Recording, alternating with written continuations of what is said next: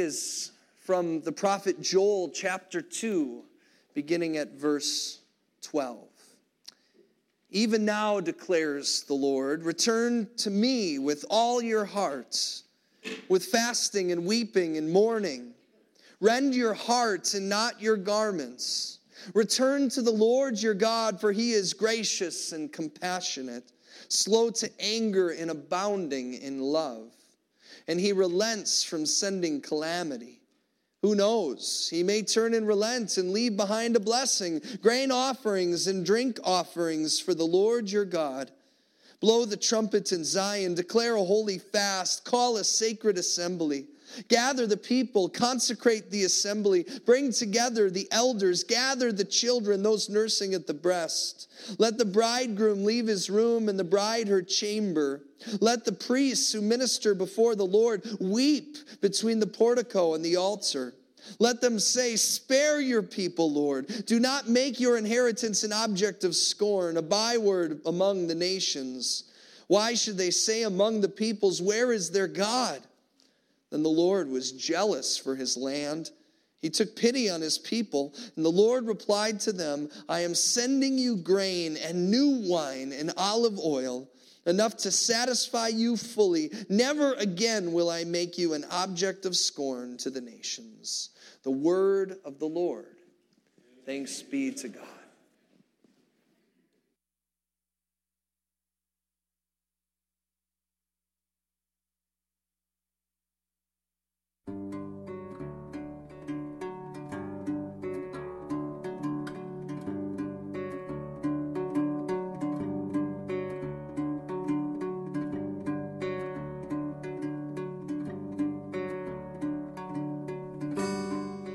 The week before Jesus is about to be crucified, and he comes into Jerusalem looking to take steps towards the cross. As he's doing this, people catch word that Jesus is coming, their Savior, and the response to this is overwhelming. The people of Jerusalem have decided they're going to get palm branches.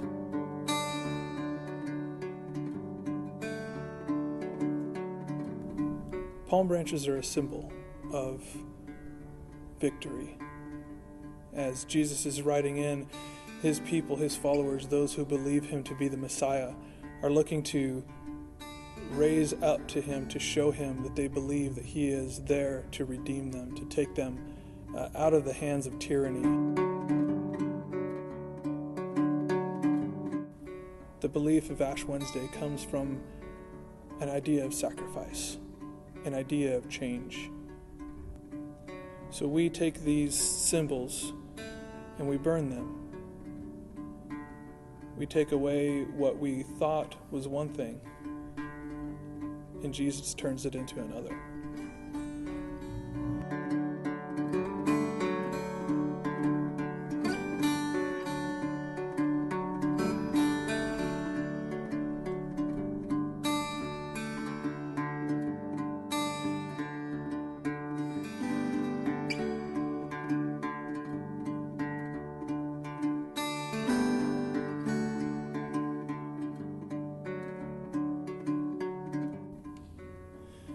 So what we do is we take the branches from the Palm Sunday of the previous year, and we take them and we burn them.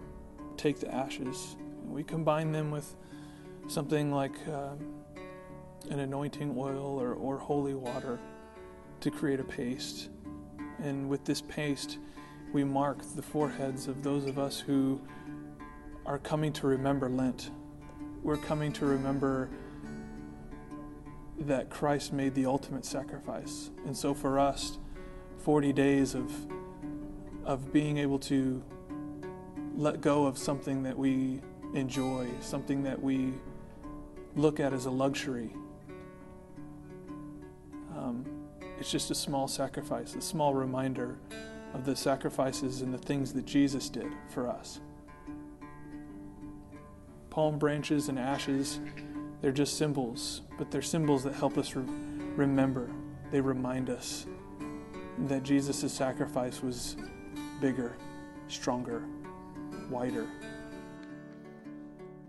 And so for that, we choose to go throughout our day with an ash cross on our forehead.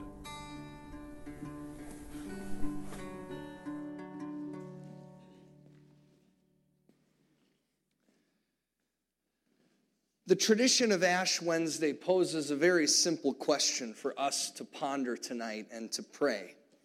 And that question is, who do I desire to become? Who do I desire to become? Now, on the surface, that question sounds an awful lot like a New Year's resolution question. It's the same thing we often ask at the beginning of the year, and then we come up with these goals to achieve where we're going. And so Ash Wednesday falls at a fitting time, I think, because after 2 months, how many of us here have failed to live up to our New Year's resolutions? It's a night of confession, so let's be honest. Statistically speaking, that's most of us, except for those of us who have given up on making them to begin with. It doesn't mean that we don't still ask the question, who do I desire to become? And that's part of the reason why we're here on an extra day, an extra night here in church, and why we set apart this season we call Lent. It's to make space to ask such questions. And to answer this question, we actually have to ask ourselves another question, and that question is, where have I been? And where have I been is what tonight is for. Tonight is Ash Wednesday, and it reminds us of the cross that will be placed on our foreheads, where in Genesis 3 we read that we come from dust, and to dust we shall return. And our reading for this evening, and nearly every Ash Wednesday, comes from the Old Testament prophet Joel. Now, very little is known about Joel, but his message is super clear, and it's timeless. He's speaking to ancient Judah, a part of the people of Israel. And in just the 3 short chapters of this book, it can really be broken down into 3 questions. Where have I been? Where am I right now? And who do I desire to become? And so I want to pose the first question. Where have I been? Think about that question for yourself. People of Judah, where had they been? They had just gone through a horrible invasion of locusts. Now, if you don't know what a locust is, it's sort of a grasshopper looking insect there. You see? It's kind of cute, right? Anybody want to take one home for a pet? The moms are all like, no, and the kids are like, really? Do you have one? No. They're innocent looking enough, but when they come in numbers, it can be devastating. One swarm of these little guys can cover 460 square miles and can include 160 million locusts every square mile. And these swarms are absolutely nuts because one of the things that they like to do when they swarm is they like to eat each other. They're cannibals. And when they're not eating each other and running away from one another, they're eating plants. And each one of these little creatures can eat its own weight in plants every single day, which means a swarm of locusts has the potential to wipe out 423 million pounds of plants every single day. And now you can appreciate why God uses locusts as one of the plagues to pressure the Egyptians when Moses calls out to Pharaoh to let God's people go. Even today, locust plagues are considered a natural disaster, and they still pose a threat to 10% of the world's population. And so we go back to the prophet Joel, and we learn that this is where these people have been. And the prophet is suggesting that this invasion of locusts represents something deeper. He says it represents the past sins of the people who have experienced it. It represents where they've been. And he says it's a warning for them that they shouldn't move too quickly beyond without learning from. Joel chapter 1, a chapter before our reading, it goes like this, verse 2. He says, "Hear this, you elders, listen all who live in the land. Has anything like this ever happened in your days or in the days of your ancestors? Tell it to your children. Let your children tell it to their children and their children to the next generation." In other words, this experience of this locust plague was so devastating, Joel says you have the responsibility to warn future generations. But then he gets personal in verse 5.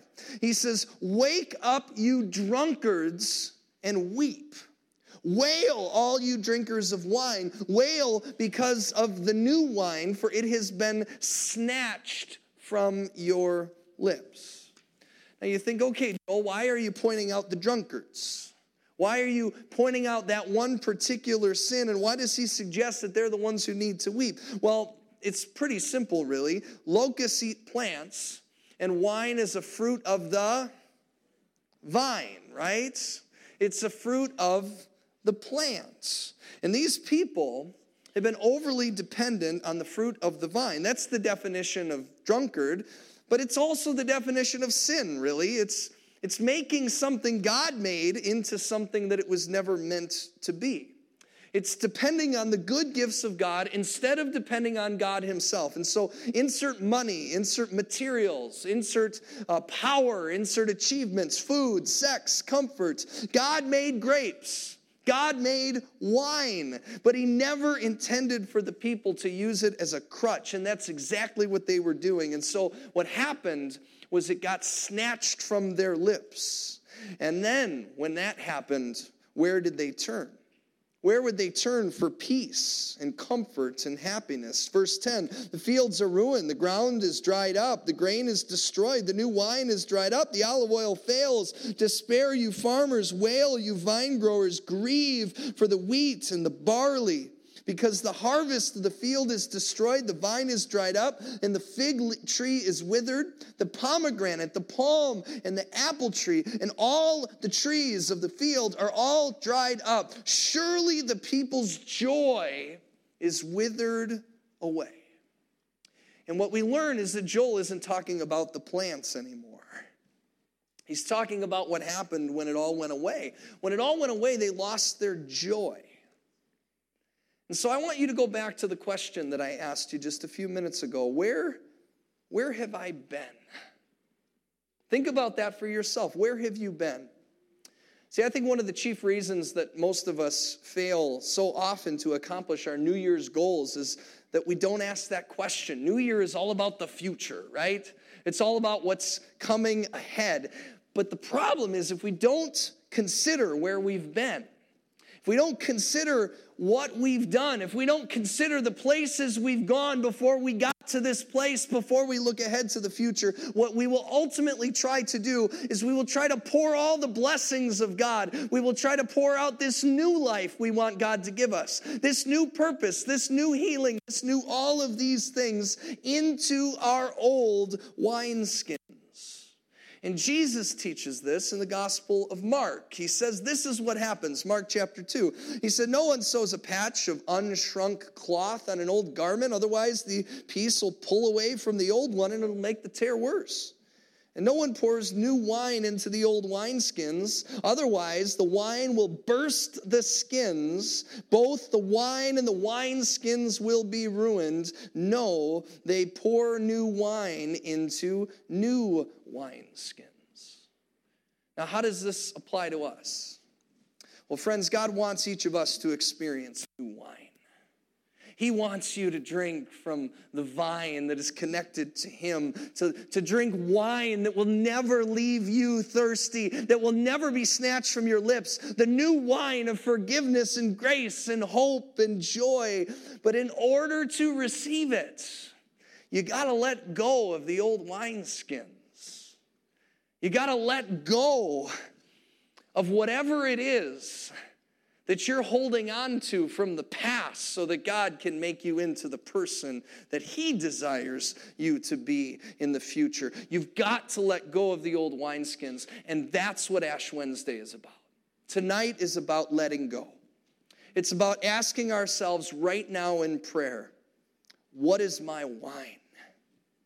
And so why don't you close your eyes with me right now, and let's ask God that question right now.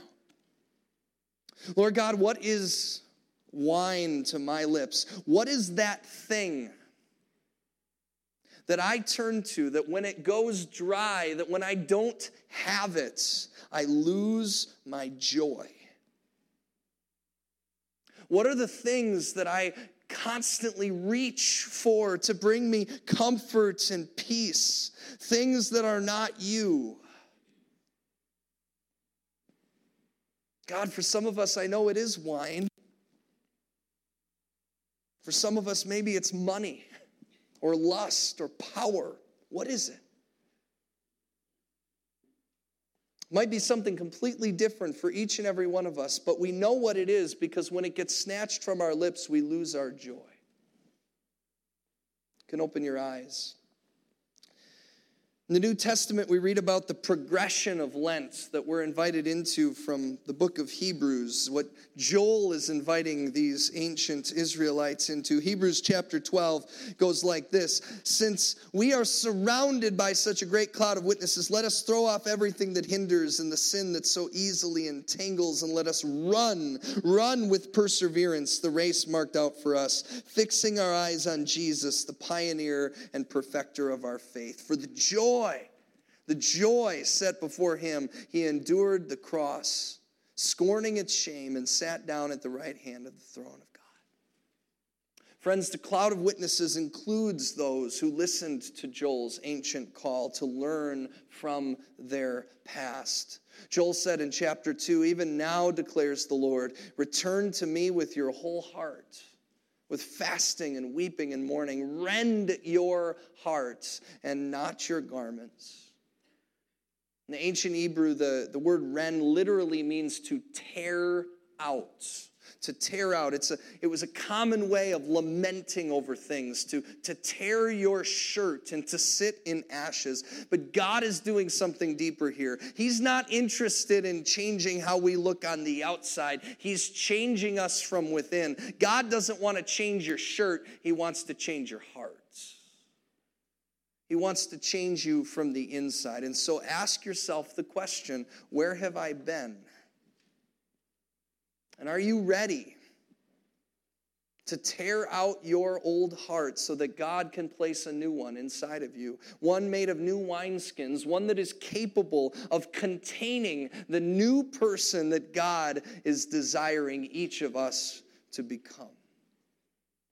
One of the ways that we rend our hearts as a matter of tradition here at St. John's is we take out that sheet that we were given that says, my sin. And so if you would do that right now, take it out and tear it apart.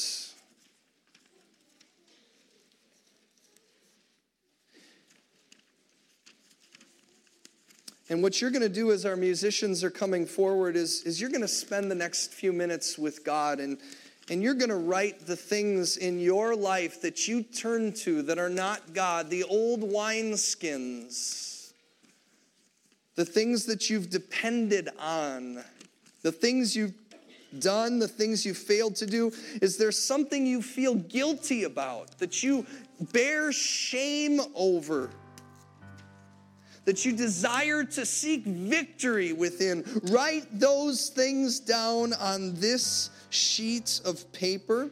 Whether you did it today, this week, last year, 20 years ago, write it down and know that nobody will see these. When you come up in just a few minutes for the imposition of ashes, you'll place it right here and we will burn them before you. So be honest before God. Be honest with yourself. What are your old wineskins? Write them down as we listen.